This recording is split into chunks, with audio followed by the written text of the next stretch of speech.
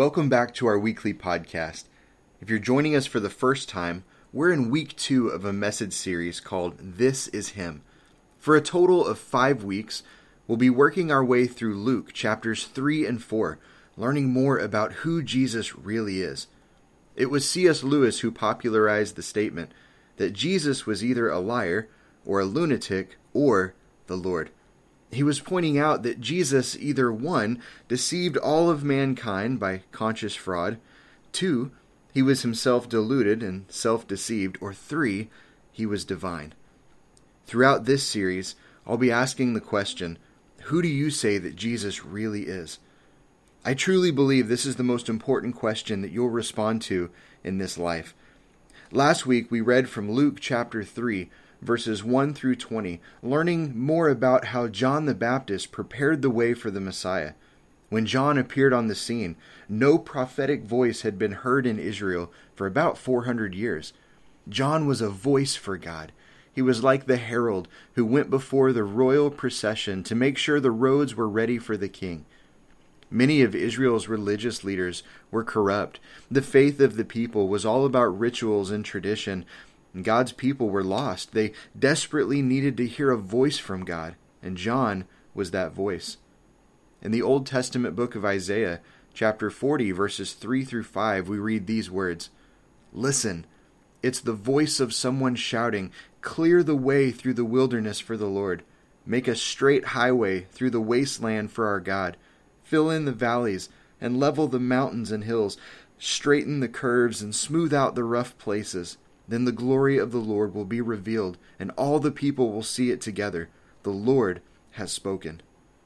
700 years before the time of Christ, the Old Testament prophet Isaiah wrote about how John would prepare the way for Jesus. We know that he was talking about John because Luke wrote about the same exact thing in his gospel. In Luke chapter 3, verses 4 through 6, we read about how Isaiah had spoken of John when he said, "He's a voice shouting in the wilderness, prepare the way for the Lord's coming, clear the road for him." Resembling the Old Testament prophet in a number of ways, John showed up preaching that people should be baptized to show that they had repented of their sins and turned to God for forgiveness. We learned last week that word repent means to change your mind and then to act on that change. It's recognizing that you're wrong and that God is right. Hearing the good news about the coming of the Messiah, many people, including corrupt tax collectors and Roman soldiers, came to John to be baptized. Acts chapter 19, verses 1 through 5 explains that John's baptism was a baptism of repentance, looking forward to the Messiah, while Christian baptism today looks back to the finished work of Jesus' work on the cross. As we continue in Luke chapter 3, we're going to spend some time learning more about the importance of baptism. So if you have a Bible with you today, I'd like to invite you to turn with me to Luke chapter 3, verses 21 through 22, and then we're also going to read from Matthew chapter 3, verses 13 through 17. Today's story is actually found in all 4 Gospels, Matthew, Mark, Luke, and John. I'll read both Luke and Matthew's account, and then we'll go back and unpack what we read. So Luke chapter 3, verses 21 and 22 says, "One day, when the crowds were being baptized, Jesus himself was baptized. As he was praying, the heavens opened, and the Holy Spirit in bodily form descended on him like a dove. And a voice from heaven said, 'You are my dearly loved Son, and you bring me great joy.'" And then we'll read Matthew's account. Matthew chapter 3, verses 13 through 17 says, "Then Jesus went from Galilee to the Jordan River to be baptized by John. But John tried to talk him out of it. 'I'm the one who needs to be baptized by you,' he said. 'So why are you coming to me?' But Jesus said, 'It should be done, for we must carry out all that God requires.' So John agreed to baptize him. After his baptism, as Jesus came up out of the water, the heavens were opened, and he saw the Spirit of God descending like a dove and settling on him. And a voice from heaven said, 'This is my dearly loved Son, who brings me great joy.'" The first time we see Jesus, after he was 12 years old and had stayed behind at the temple in Jerusalem after the Passover festival, is here when he's an adult traveling from Galilee to the Jordan River to be baptized by his relative John. That John had been telling people that the Messiah's baptism would be greater than how he was baptizing people. John's baptism would actually be superseded by the baptism associated with the Messiah. And then here comes Jesus, asking John to baptize him. John felt completely unqualified. In fact, he wanted Jesus to baptize him instead. So when you read this story, there's a lot of baptizing happening. There's a lot of baptizing going on. Even though John's baptism was a baptism of repentance, Jesus did not come to be baptized because he was a repentant sinner. We know that Jesus was sinless. He was perfect. There are at least 3 solid biblical explanations for why Jesus was baptized. I know this is a question that a lot of people have asked. First, in his baptism, he identified with the very people he came to save, you and I. Second, his baptism was the official start of his earthly ministry. This is when Jesus was filled with the Holy Spirit and officially began his ministry. Acts chapter 10, verses 37 and 38 says, "You know what happened throughout Judea, beginning in Galilee, after John began preaching his message of baptism. And you know that God anointed Jesus of Nazareth with the Holy Spirit and with power. Then Jesus went around doing good and healing all who were oppressed by the devil, for God was with him." So this was the start of his earthly ministry. Finally, the main reason for why Jesus was baptized is found in Matthew chapter 3, verses 15. "But Jesus said, 'It should be done, for we must carry out all that God requires.'" Jesus was baptized because it was his heavenly Father's will. He gave us an example to follow, and I believe his baptism also looked forward to his own death, burial, and resurrection. That's what baptism illustrates, and we'll talk about that more in depth throughout the message today. After Jesus rose from the dead, he gave his disciples his great commission in Matthew chapter 28, verses 18 through 20. It says that Jesus came and told his disciples, "I have been given all authority in heaven and on earth. Therefore go and make disciples of all nations, baptizing them in the name of the Father and the Son and the Holy Spirit. Teach these new disciples to obey all the commands I have given you. And be sure of this, I am with you always, even to the end of the age." So this is the mission and the marching orders that Jesus gave to all Christians. We're called to make disciples, and we do that by going everywhere, by sharing the good news of Jesus with everyone, by baptizing people into Christ and into the family of God, by teaching people how to live their lives in obedience to God's word. In fact, we can't make disciples unless we're baptizing people. In that sense, it's essential. With baptism being the major theme of today's message, I'd like to answer some common questions that people tend to have about baptism. We believe that Christian baptism is part of God's plan of salvation and is the first act of obedience for a follower of Jesus. Baptism is a sacrament, not a symbol, that should be important to every Bible-believing church. Baptism is the proper response of faith that marks our new life in Christ by imitating Jesus' death, burial, and resurrection. Baptism also connects us to God through faith in Jesus and through the indwelling of the Holy Spirit. So the first big question that I'm going to address is this: why should I be baptized? And the first answer is because Jesus commanded it. We just read the Great Commission where Jesus said, "Go and make disciples of all nations, baptizing them in the name of the Father and the Son and the Holy Spirit." In the book of 1 John chapter 2, verse 3, the Apostle John wrote these words, that we know we've come to know him, talking about Jesus, if we obey his commands. So Jesus commanded us to be baptized and to baptize others. We know that we've come to know him, that we're actually living for him if we obey what he's commanded us to do. The second reason is that baptism demonstrates that I'm a follower of Jesus.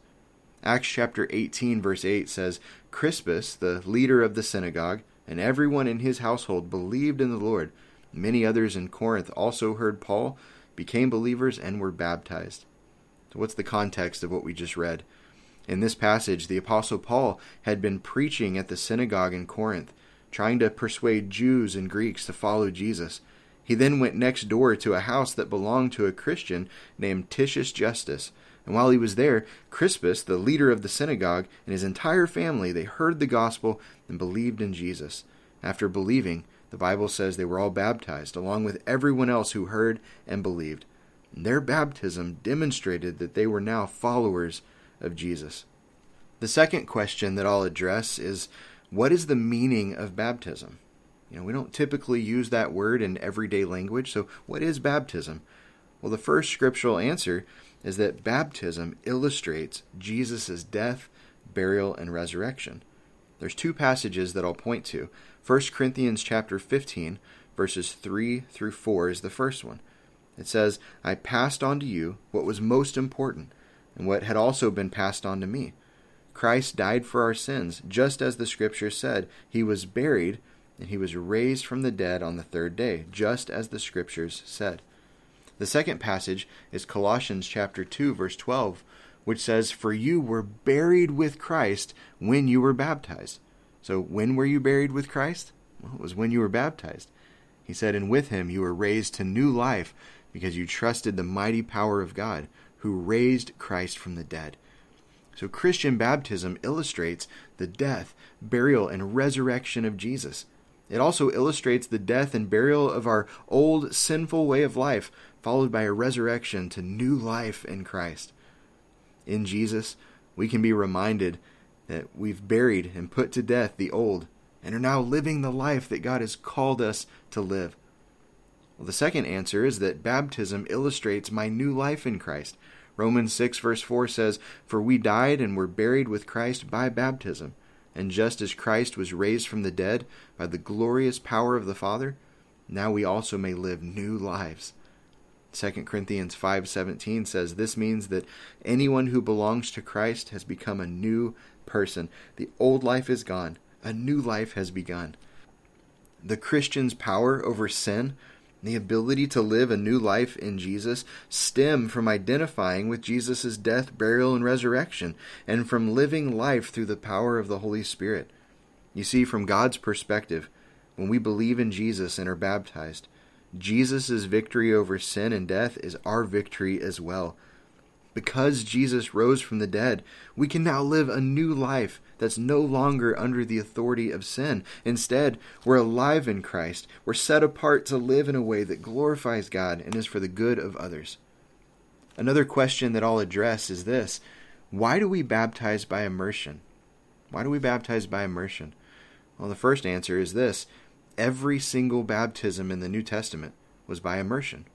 There are so many examples of this, but one of my favorite stories is found in Acts chapter 8. Philip, a follower of Jesus and a missionary, he was one of the first people to preach the gospel outside of Jerusalem. He was told to travel down a road that goes from Jerusalem to Gaza. On his way, he met an Ethiopian eunuch who was also returning from Jerusalem and was reading from the Old Testament book of Isaiah.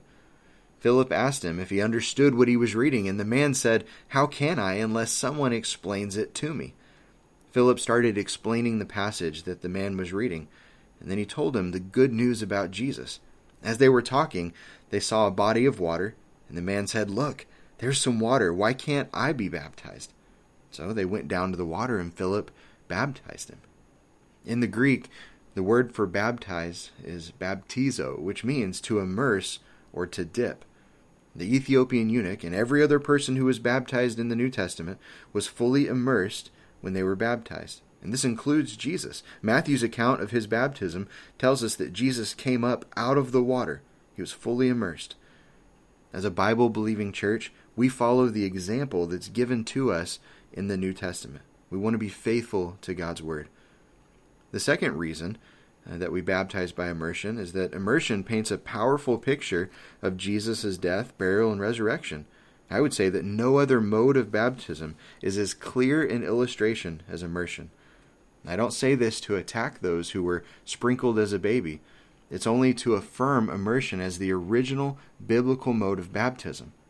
And this is so important, since baptism for many may be the only time that the individual's family and friends come together to witness this public illustration of Jesus' death, burial, and resurrection. It's a witness to others. And I've talked with several people over the years who were sprinkled as infants, and they're worried that choosing to be immersed might insult their parents or their family in some way. But friends, this should never be the case. You're not saying to your mom or dad that you were wrong. Instead, you're saying, thank you. I'm now confirming with my own decision that you accomplished your role to instill faith in my life. So your parents should feel affirmed that what they instilled in you has grown through God's work in your life. I'll say again, it's important that we follow the Bible's teaching on this matter, that we baptize by immersion. The next question is this: who should be baptized? And the first answer is that every person who understands the gospel, believes in Jesus, and has repented of sin. In Acts chapter 2, the Apostle Peter had just finished preaching the very first sermon on the death, burial, and resurrection of Jesus. His words made such an impact on the lives of those who were listening. In response to his message, the people said, "What should we do?" And Peter responded by saying, "Each of you must repent of your sins and turn to God and be baptized in the name of Jesus Christ for the forgiveness of your sins. And then you'll receive the gift of the Holy Spirit." Acts chapter 2 verse 41 says, "Those who believed what Peter said were baptized and added to the church that day." About 3,000 in all. Man, can you imagine 3,000 plus baptisms? That would be an amazing sight, an amazing celebration. Friends, if you believe that Jesus is who he says he is, that he's Savior, Messiah, and Lord, and if you've repented of your sins and are ready to follow Jesus with your life, then you should be baptized. Baptism is God's plan. It's really the first act of obedience for a new believer. You'll notice that I've entitled today's message, Baptism. It's a God thing. Friends, baptism is God's plan. It's a God thing when someone makes the decision to be baptized, and all the glory belongs to God. It's a God thing. Regardless of how long you've believed, whether it's 6 minutes or 60 years, if you haven't been immersed, I would urge you to make that decision today. The final question: when should I be baptized? And the answer to that is simple: as soon as you believe and have surrendered your life to Jesus. Notice in Acts chapter 2, verse 41, where it says, "Those who believed were baptized and added to the church that day." I underline those two words, that day. When Philip baptized the Ethiopian eunuch, it was the same day the man heard. It was the same day that he understood and believed the good news about Jesus. And this is the pattern that we see throughout the New Testament. When someone believes and repents of their sin, they're immediately baptized. There's a sense of urgency to this decision, a desire from the person to not wait. Friends, if you understand the gospel and are ready to follow Jesus with your whole life, you can and should be baptized. If you're trying to wait until you have your life all together, you'll never be ready. We're supposed to come to Jesus just as we are. We're praying for more baptisms this year than we've ever had before. In fact, we've baptized 29 people over the past 4.5 years. It'll be so exciting when we celebrate that 30th baptism. So if you've been on the fence about baptism, but you know that God wants you to make this important decision, today could be the day. Colossians chapter 2, verse 12 says, "For you were buried with Christ when you were baptized, and with him you were raised to new life because you trusted the mighty power of God who raised Christ from the dead."